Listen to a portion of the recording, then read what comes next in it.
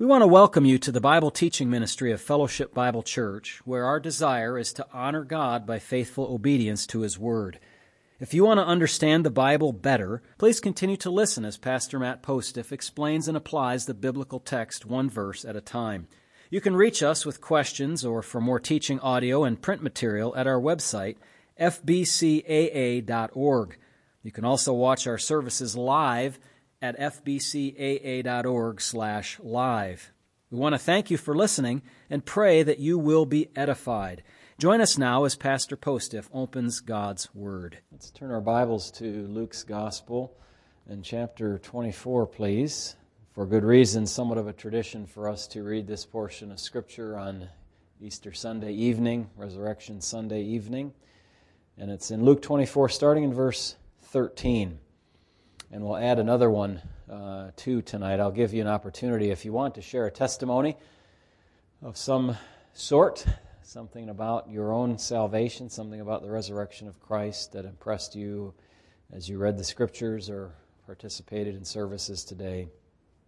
Luke 24, verse 13 first, though, and then the testimonies. Then we'll read a little in John, and then I'll have some comments in the Gospel of Matthew as well. Now behold, two of them, that his disciples, were traveling that same day to a village called Emmaus, which was 7 miles from Jerusalem. And they talked together of all these things which had happened. So it was, while they conversed and reasoned, that Jesus himself drew near and went with them. But their eyes were restrained so that they did not know him. And he said to them, "What kind of conversation is this that you have with one another as you walk and are sad?" Then the one whose name was Cleopas answered and said to him, "Are you the only stranger in Jerusalem, and have you not known the things which happened there in these days?" And he said to them, "What things?" So they said to him, "The things concerning Jesus of Nazareth, who was a prophet, mighty in deed and word before God and all the people, and how the chief priests and our rulers delivered him to be condemned to death and crucified him. But we were hoping that it was he who was going to redeem Israel. Indeed, besides all this, today is the 3rd day since these things happened. Yes, and certain women of our company who arrived at the tomb early astonished us when they did not find his body. They came saying that they had also seen a vision of angels who said he was alive. And certain of those who were with us went to the tomb and found it just as the women had said, but him they did not see." Then he said to them, "O foolish ones, and slow of heart to believe in all that the prophets have spoken. Ought not the Christ to have suffered these things and to enter into his glory?" Beginning at Moses and all the prophets, he expounded to them in all the Scriptures the things concerning himself. Then they drew near to the village where they were going, and he indicated that he would have gone farther, but they constrained him, saying, "Abide with us, for it is toward evening, and the day is far spent." And he went in to stay with them. Now it came to pass, as he sat at the table with them, that he took bread, blessed and broke it, and gave it to them. Then their eyes were opened, and they knew him, and he vanished from their sight. And they said to one another, "Did not our heart burn within us while he talked with us on the road, and while he opened the Scriptures to us?" So they rose up that very hour and returned to Jerusalem, and found the 11, and those who were with them gathered together, saying, "The Lord is risen indeed, and has appeared to Simon." And they told about the things that had happened on the road, and how he was known to them in the breaking of bread. Now as they said these things, Jesus himself stood in the midst of them, and said to them, "Peace to you." But they were terrified and frightened, and supposed they had seen a spirit. And he said to them, "Why are you troubled, and why do doubts arise in your hearts? Behold my hands and my feet, that it is I myself. Handle me and see, for a spirit does not have flesh and bones, as you see I have." When he had said this, he showed them his hands and his feet. But while they still did not believe for joy and marveled, he said to them, "Have you any food here?" So they gave him a piece of a broiled fish and some honeycomb, and he took it and ate in their presence. Then he said to them, "These are the words which I spoke to you while I was still with you, that all things must be fulfilled which were written in the law of Moses and the prophets and the Psalms concerning me." And he opened their understanding that they might comprehend the Scriptures. And then he said to them, "Thus it is written, and thus it was necessary for the Christ to suffer and to rise from the dead the 3rd day, and that repentance and remission of sins should be preached in his name to all nations, beginning at Jerusalem. and you are witnesses of these things. Behold, I send the promise of my Father upon you, but tarry in the city of Jerusalem until you are endued with power from on high." And he led them out as far as Bethany, and he lifted up his hands and blessed them. Now it came to pass, while he blessed them, that he was parted from them and carried up into heaven. And they worshipped him, and returned to Jerusalem with great joy, and were continually in the temple, praising and blessing God. Amen. Well, that last portion of the Scripture there really fast forwards through the 40 days, doesn't it, of our Lord's ministry after his resurrection. The majority of that, of course, covering the afternoon-evening period of Sunday, the first day in which he had been raised from the dead, and then it moves on quickly to verse 50 to the end of his ministry there with them. And Luke will pick that up in the book of Acts again, as you know from reading chapter 1 of that book. Well, what a good reading of the Word. Any comments or testimonies, rather, tonight that you might like to share? Give you an opportunity for that out there this evening.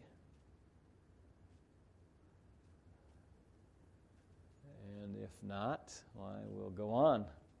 All right. John's Gospel then in chapter 20, similar setting. John chapter 20, starting in verse 19. John 20 and verse number 19. Then the same day at evening, being the first day of the week, when the doors were shut where the disciples were assembled for fear of the Jews, Jesus came and stood in the midst and said to them, "Peace be with you." When he had said this, he showed them his hands and his side. Then the disciples were glad when they saw the Lord. So Jesus said to them again, "Peace to you. As the Father has sent me, I also send you." And when he had said this, he breathed on them and said to them, "Receive the Holy Spirit. If you forgive the sins of any, they are forgiven them. If you retain the sins of any, they are retained." Now Thomas, called the twin, one of the 12, was not with them when Jesus came. The other disciples therefore said to him, "We have seen the Lord." So he said to them, "Unless I see in his hands the print of the nails, and put my finger into the print of the nails, and put my hand into his side, I will not believe." And after 8 days his disciples were again inside, and Thomas with them. Jesus came, the doors being shut, and stood in the midst, and said, "Peace to you."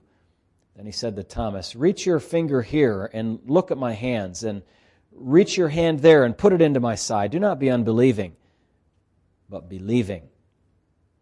And Thomas answered and said to him, "My Lord and my God." Jesus said to him, "Thomas, because you have seen me, you have believed. Blessed are those who have not seen and yet have believed." And truly Jesus did many other signs in the presence of his disciples, which are not written in this book. But these are written that you may believe that Jesus is the Christ, that's the Messiah, the Son of God, and that believing you may have life in his name. Oh, my friends, believe that Jesus is the Messiah. He is your Jewish Messiah. He is our Messiah. We are grateful for him. Amen. All right. Anybody have a second thought about a testimony? Still have an opportunity. Naomi, did you want to go upstairs or no? You can? Okay. All right.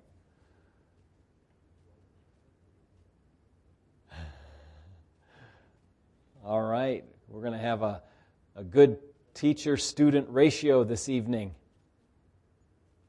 All right. That's good. Very good.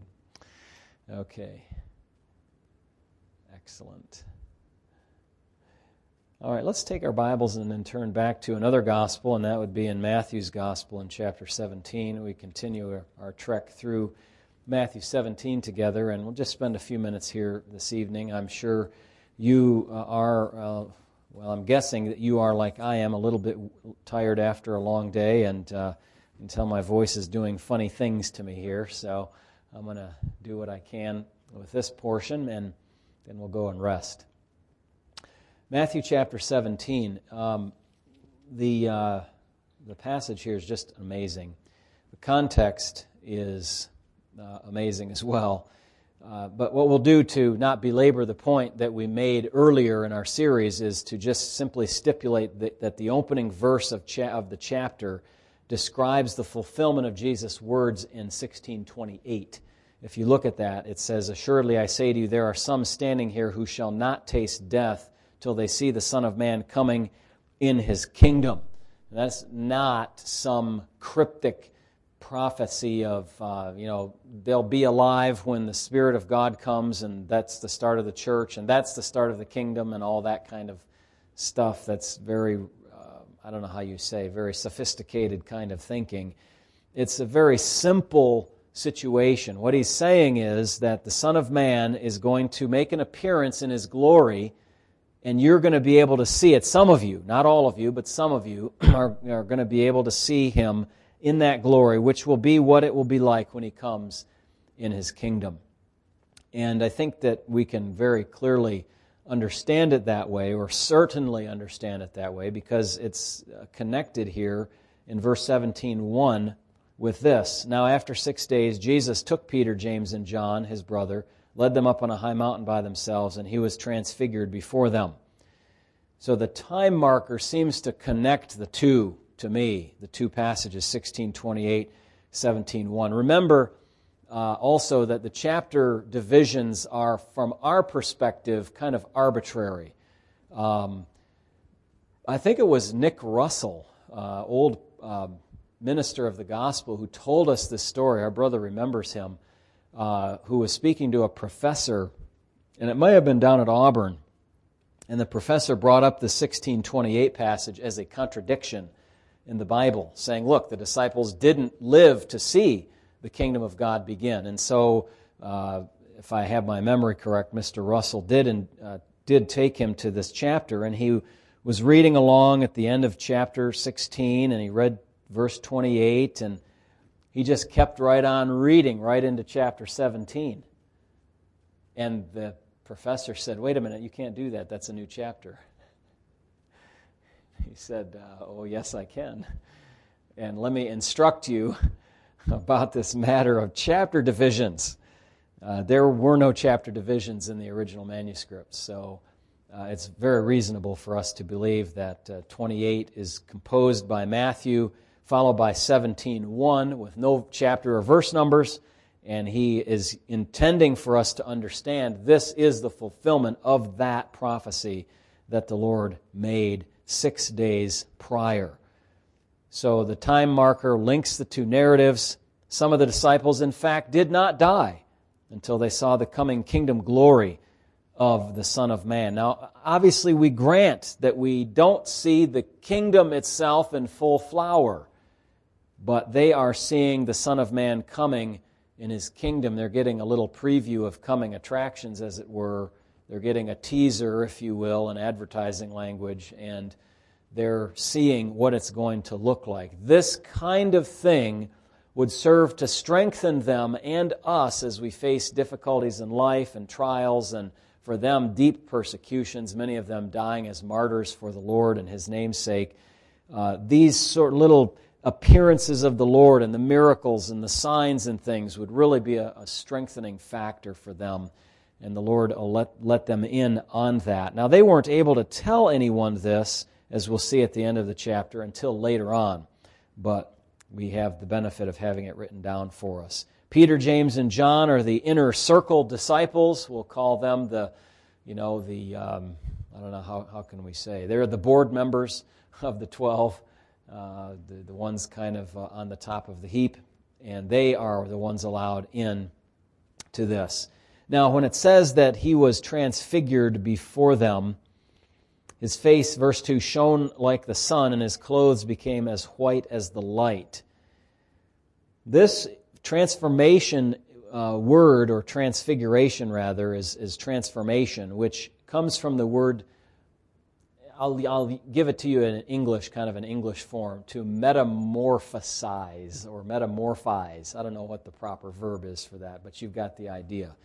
It's to go through a metamorphosis, to say it in a longer form, which means to be changed either in a way that can be seen or in a way that is internal and cannot be changed. All of us who are believers in Christ have undergone a metamorphosis inside. We still look like our regular person, the old person that we were, but we're totally brand new on the inside. And of course that would shine forth outwardly, like if we get saved, we have a new joy, we have a new happiness, we have a new hope, we have a new conviction of things true and things that are false and wrong and false teaching and all that. So the metamorphosis from the inside comes out. Other times the metamorphosis is an outward kind of transformation. We see this also in Mark 9, verse 2, which also is a parallel passage here. Luke 9 also is. And then the inward change, we can look at two verses in Scripture to see the kind of idea of the inward change. And interestingly enough, the first one's in 2 Corinthians 3, by the way. Interestingly enough, these four uses of the word, Matthew 17, Mark 9, the external metamorphosis, and then 2 Corinthians 3:18 and Romans 12:2 are the only four uses of this verb in the New Testament. In verse number 18 of 2 Corinthians 3, it says, "But we all with unveiled face, beholding as in a mirror the glory of the Lord, are being transformed into the same image from glory to glory, just as by the Spirit of the Lord." Here the Bible's talking about sanctification, that process by which God makes us more and more and more like Jesus, and that's called here a transformation. It is a metamorphosis, little by little, in us. And then the other one is in Romans chapter 12, verse 2, and I'm sure some of you probably are already quoting that in your mind, racing me there in your mind. Romans 12:2, it says, "And do not be conformed to this world, but be transformed by the renewing of your mind, that you may prove what is that good and acceptable and perfect will of God." So be transformed by the renewing of your mind. Both 2 Corinthians and Romans being internal transformations, obviously that have some external implications. Now the transformation of Jesus before them, and by the way, I did use an illustration this morning that touches on this. Talk about metamorphosis, you're probably thinking of again, back to your 6th grade science class or whatever with your caterpillar and the chrysalis and the beautiful butterfly coming out at the end.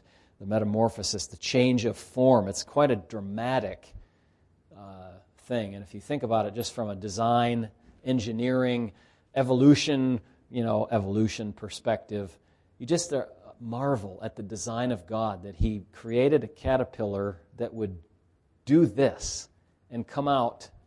How does that work? I mean, that's amazing.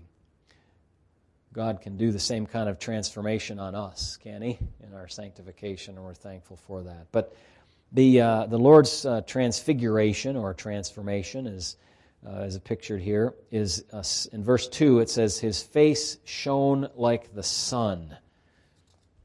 That's remarkable. The guys needed sunglasses, I guess, very quickly there. And then it says, "His clothing was white as the light." So it may have been that he was wearing a light-colored, or what we would think should be a white robe. It probably was, not, OxyClean kind of stuff back in that day, and a washing machine and all. But in this case, it transformed somehow, and I think the inner glory of God was shining through that and brightening it. I'm not sure exactly. The other passages do talk about his clothing being whitened like no launderer on earth can cleanse them or clean them. And so there's something that happens with this in this kind of visionary moment for them. And then thirdly, it indicates to us in the text, verse 3, "And behold, Moses and Elijah appeared to them talking with him."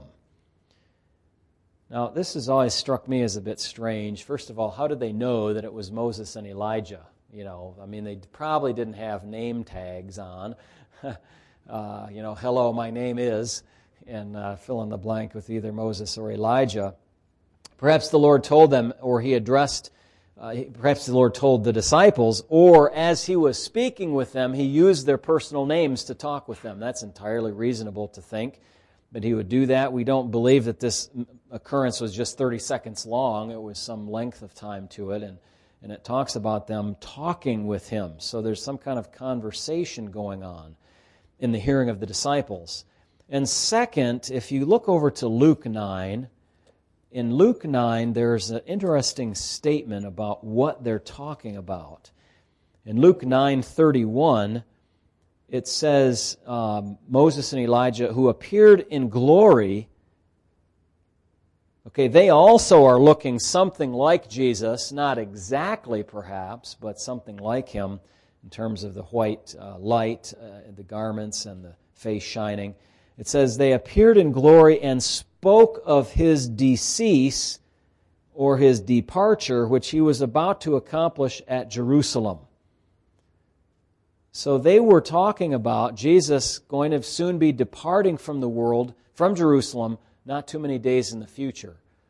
Now that's a little bit, that's heavy, isn't it, when you think about it? They're talking about, in just a little bit, not many days in the future, you are going to have this amazing experience, this painful experience of providing for our redemption. Even for Moses and Elijah, their redemption too. Even though they were in heaven, their sins were not yet, as it were, completely covered because the historical event of Christ's death had not yet occurred. So, by His physical appearance, by His vestments, and by His company, Moses and Elijah, it is evident that He is far more glorious than what He had appeared to be in all of His earthly sojourn up to this point. Perhaps, well, I would say even including the baptism. Remember when the kind of the light shines on Him, the Spirit of God descends on Him in the form of a dove. It's, the voice comes from heaven, similar in that sense, but this would be more glorious even than that.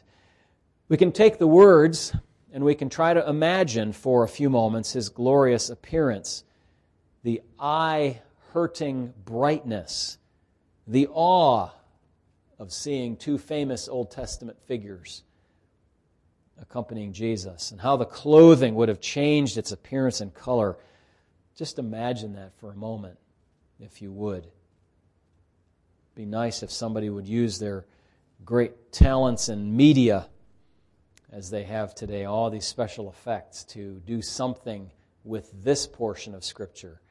And perhaps they have already with some of the movies that have been made about the Gospels. But I'm not aware of or remember this particular situation being portrayed in the glory that it would be for these disciples. This calls to mind other appearances of Christ accompanied by bright light. Think of one with me in Acts chapter 9. From heaven He calls out to Saul, Saul, why are you persecuting me? Remember that His appearance to Saul was accompanied by a great light, so bright that I think it's the mechanism by which Paul was blinded for a while.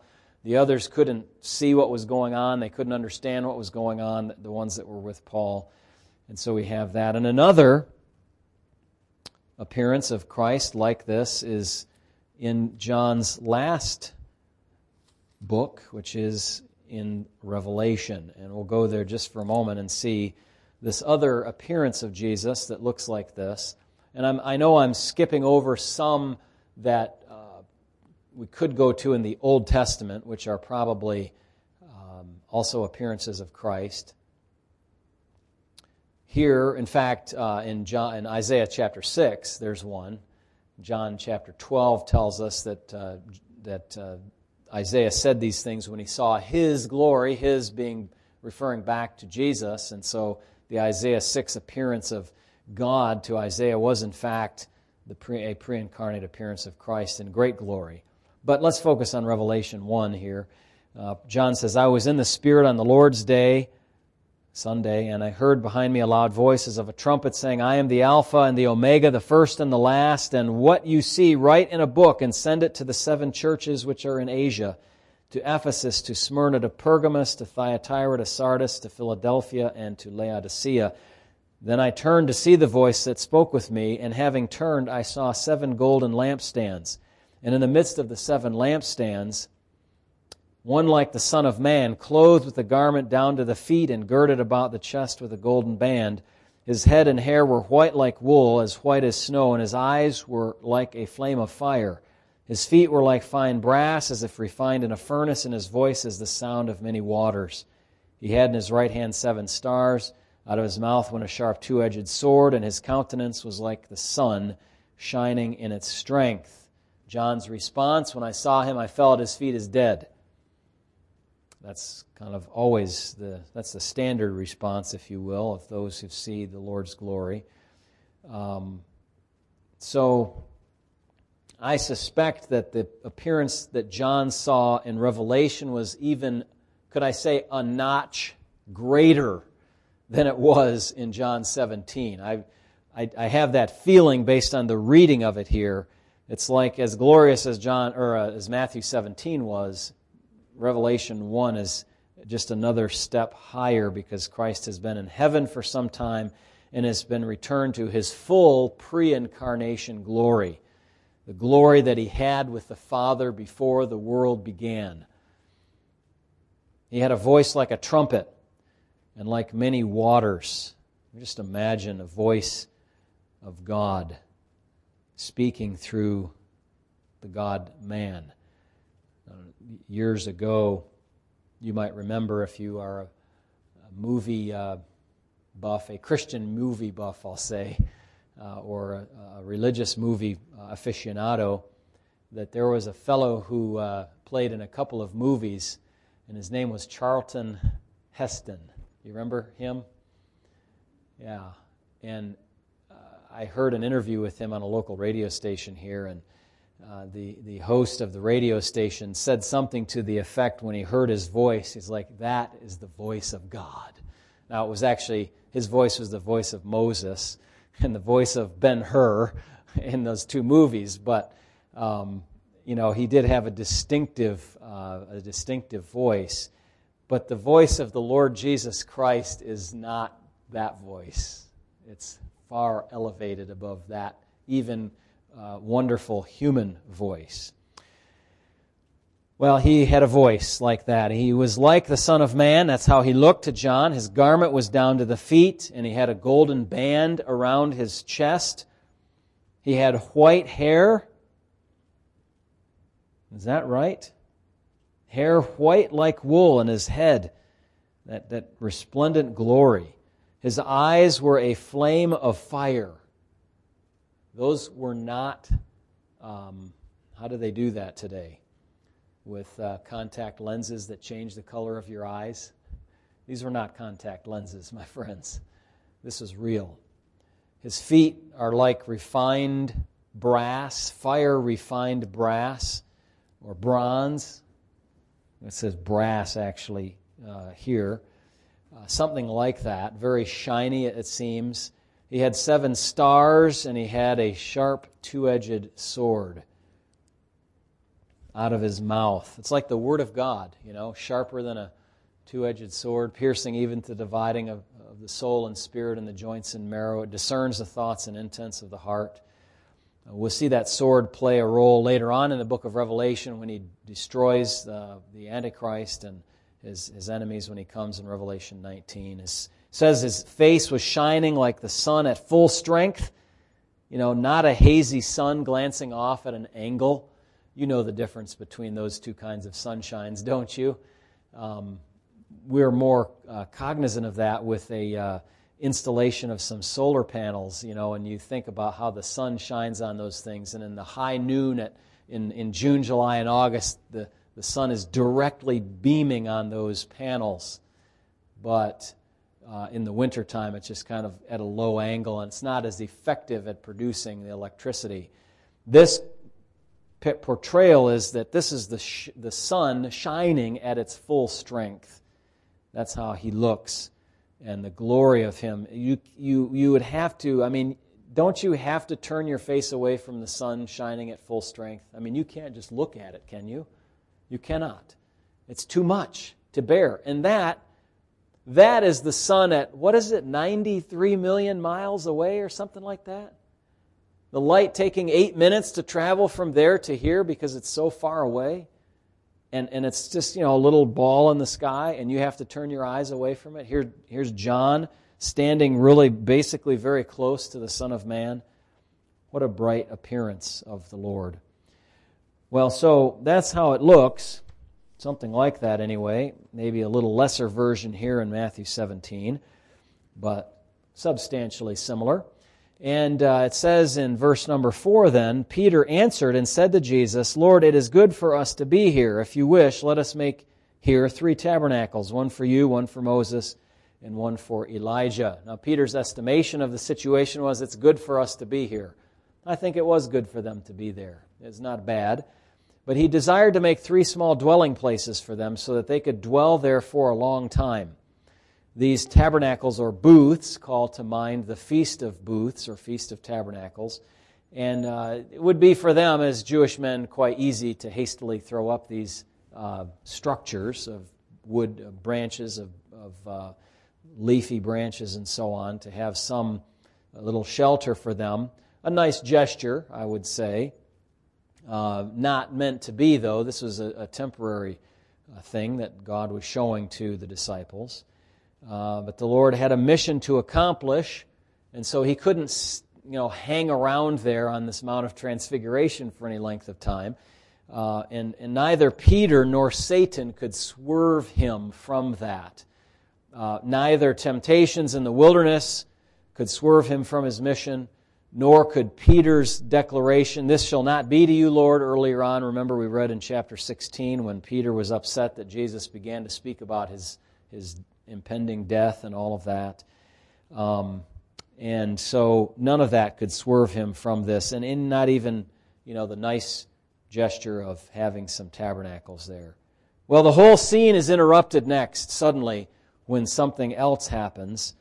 And that's in verses 5 through 7, where the Bible says, while he was still speaking, that is, while Peter was still speaking, behold, a bright cloud overshadowed them, and suddenly a voice came out of the cloud. So this is basically God saying to Peter, stop talking while I'm interrupting you. Okay? I'm talking now. And Peter didn't have a chance to finish really even what he was saying because there was something more important coming. And this is quite significant theologically here. Just a moment you'll see. The voice comes out of the cloud saying, "This is my beloved Son in whom I am well pleased." Moses and Elijah are significant persons in the Old Testament era who represented the law and the prophets, respectively. There's no question that they're important. But one stands there greater than both of them, and in fact to whom they pointed the people of Israel. Right? Moses talked about a prophet coming after me who's greater than me. You must listen to him, ultimately speaking about Jesus, to a great Messiah, to a coming king. These are the things that Moses and Elijah and the law and the prophets witnessed to. So this bright cloud overshadows them. Now, usually clouds are not bright, are they? I'm sure you've seen some bright clouds that are kind of thin, that the sun is shining through, and they look bright. But often they're less than bright, and less bright than the sky around them. But this was a special cloud. This was clearly an odd situation. For out of it came a voice from heaven. And the first part of the message was, "This is my beloved Son, in whom I am well pleased." The stamp of approval of God the Father upon God the Son. And this is like Matthew 3:17. Remember at the baptism, I have mentioned that before. God says the same thing. "This is my beloved Son." The second part of the message is 2 words. At the end of verse 5. Hear Him. I think there can be no mistaking the message here. Moses and Elijah were worthy of being heard in their day. In fact, if somebody didn't listen to Moses, it was off with their head, so to speak. Obviously, they used not the guillotine, but the method of stoning if someone was rebellious against the Word of God through Moses in that day. And Elijah the same thing. I mean, the prophets on Mount Carmel noticed or figured that out right quick when he dispatched them after their false or failed offering attempt with their gods. They were to be heard. But Jesus far surpasses them because He's the Son of God, not a mere man. It's time now, God says, to turn attention to Jesus instead of to Moses and instead of to Elijah. He brings the fulfillment about what they spoke about 1,400 years ago and 700 years ago. Not from our time, but from the time of Peter, James, and John. Those many years ago, 1400 BC, 700 BC, these guys spoke. Now actually that time, I have to double check that 700, but let's say more or less, okay? And if you look at Hebrews 1, you kind of see the point here, I think. Hebrews chapter 1. It says, God, who at various times and in various ways spoke in time past to the fathers by the prophets, has in these last days spoken to us by His Son, whom He has appointed heir of all things, through whom also He made the worlds. So, what this is doing is it's reorienting the disciples from thinking of Moses and Elijah and turning their attention to Jesus. Hear Him. Okay? They have their place, but now it's time to listen to Jesus. We're changing gears here. We're shifting into a new era, and you need to hear Him. Now, when they hear the voice from heaven, the disciples were overwhelmed. All that they had seen so far was probably enough, I think, to make them fearful. I would think so, but maybe it didn't strike them that way. But when they heard this voice and they saw no one speaking, and they said, "Uh-oh, this is God. God is in this place." Then they fell on their faces and were greatly, greatly afraid. But suddenly then, verse 8, when they had lifted up their eyes, they saw no one but Jesus only. The heavenly guests were gone. The transfiguration was over. Just as quick as it began, it disappeared. And the Lord told them not to be afraid anymore. Now, as they wrapped up, they came down from the mountain. Jesus, verse 9, commanded them, saying, "Tell the vision to no one until the Son of Man has risen from the dead." And His disciples asked Him, saying, "Why then do the scribes say that Elijah must come first?" Now, why did He tell them not to tell anybody? Well, this helped reduce the chances that there would be a premature attempt to move to make Jesus king, which had happened already in John chapter 6 when the people experienced the feeding of the 5,000. What happened was they intended to come by force and to make Him king, which in a sense you can appreciate that's kind of a good thing, but they were wanting a king on the wrong terms. With the wrong motivation, if you will, wrong material motivation. So since they had just seen Elijah, again, and Moses, but Elijah particularly, they asked Him indeed, or they said, "Why then do the scribes say that Elijah must come first?" And so Jesus gives them a short answer to that question. And the answer is, indeed, Elijah is coming first and will restore all things. So no change in the prophetic program. Elijah is promised to come again. Before the great and terrible day of the Lord, He will turn the hearts of the fathers, the children to the fathers, and make straight the ways of the Lord. He will ask them for repentance and so on, just like John the Baptist did. And He has come. And it says in verse 12, verse 11, sorry, I don't want to get ahead of myself. He is going to come and He will restore all things. No change there. But then verse 12, "But I say to you that Elijah has come already." There's a little wrinkle. What do we do with that? "And they did not know Him, but did to Him whatever they wished. Likewise, the Son of Man is also about to suffer at their hands." Then the disciples understood that He spoke to them about John the Baptist. So to kind of untangle this in your mind, you're going to be saying, well, is John the Baptist Elijah? Did Elijah come already? Is he still coming or what? Just take the text at face value. It makes it easy, okay? Jesus said Elijah is coming still on the program, okay? The menu is still set that way. Okay, done. We've got that. Then he says Elijah has come. At the end of verse 13, they understood him to be speaking of John the Baptist. And there's no negative comment there that they were wrong. So they were correct. Jesus was speaking to them about John the Baptist. And what did he mean by this? Well, John the Baptist self-testified, I'm not the prophet, I'm not the Christ, I'm not Elijah. Remember when the Pharisees sent representatives to ask him, John chapter 1, who are you?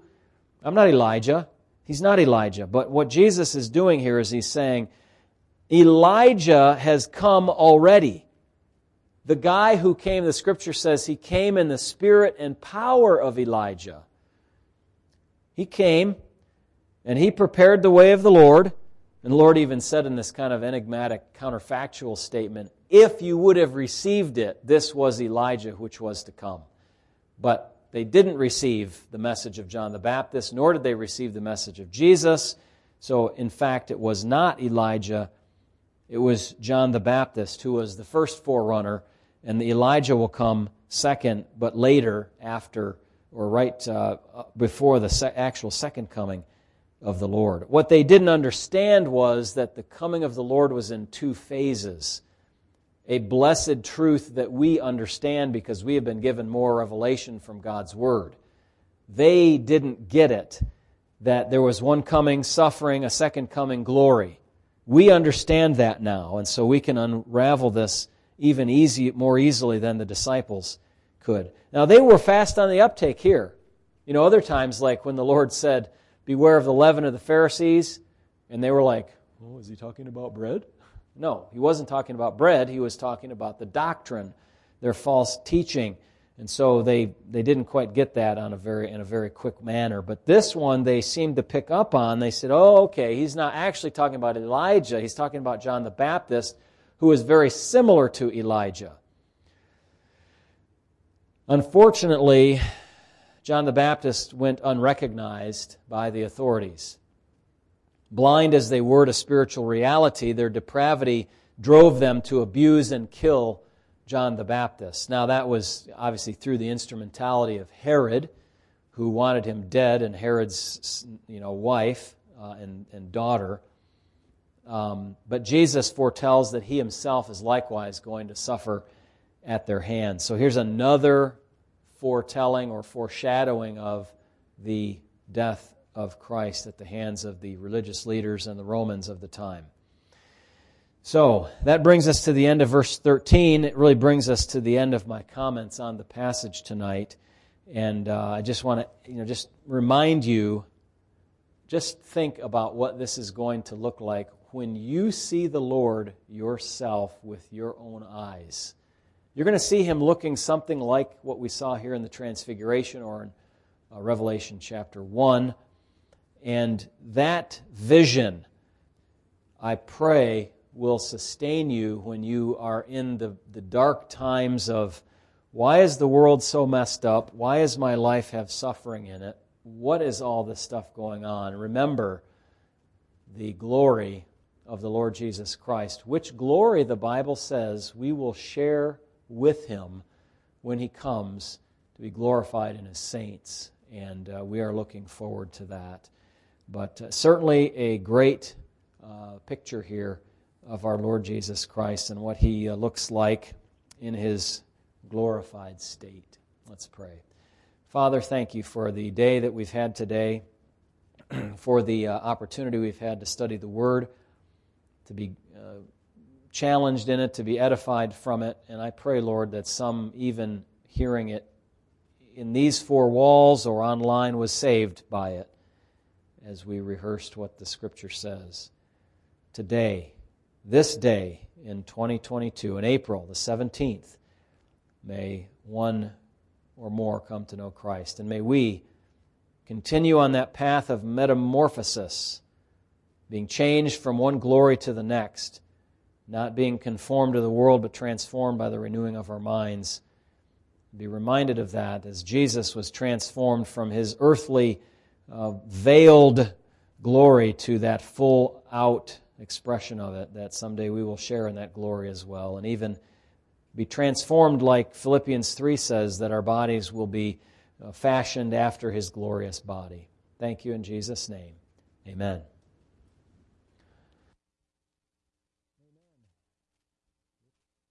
All right.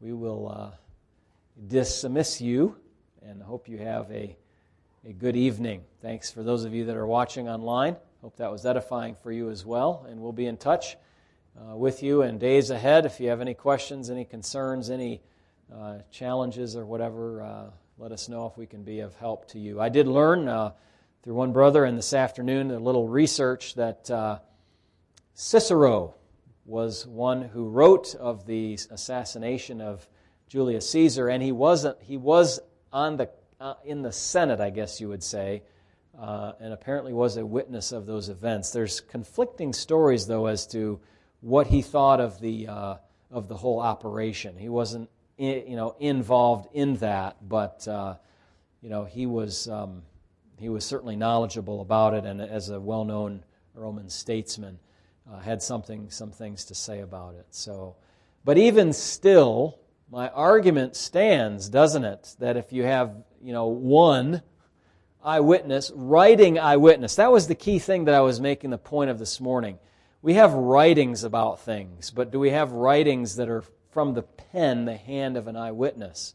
And in the New Testament, we have that very much and very accurately transmitted to us, and we can certainly prove that through manuscript data that we have. So, there's no excuse for us to not believe that which has been transmitted to us by way of eyewitness account. Amen. All right. Having made that minor correction, we move on into the rest of our Lord's Day, evening, and I pray that God will bless you and keep you. Amen. Good night.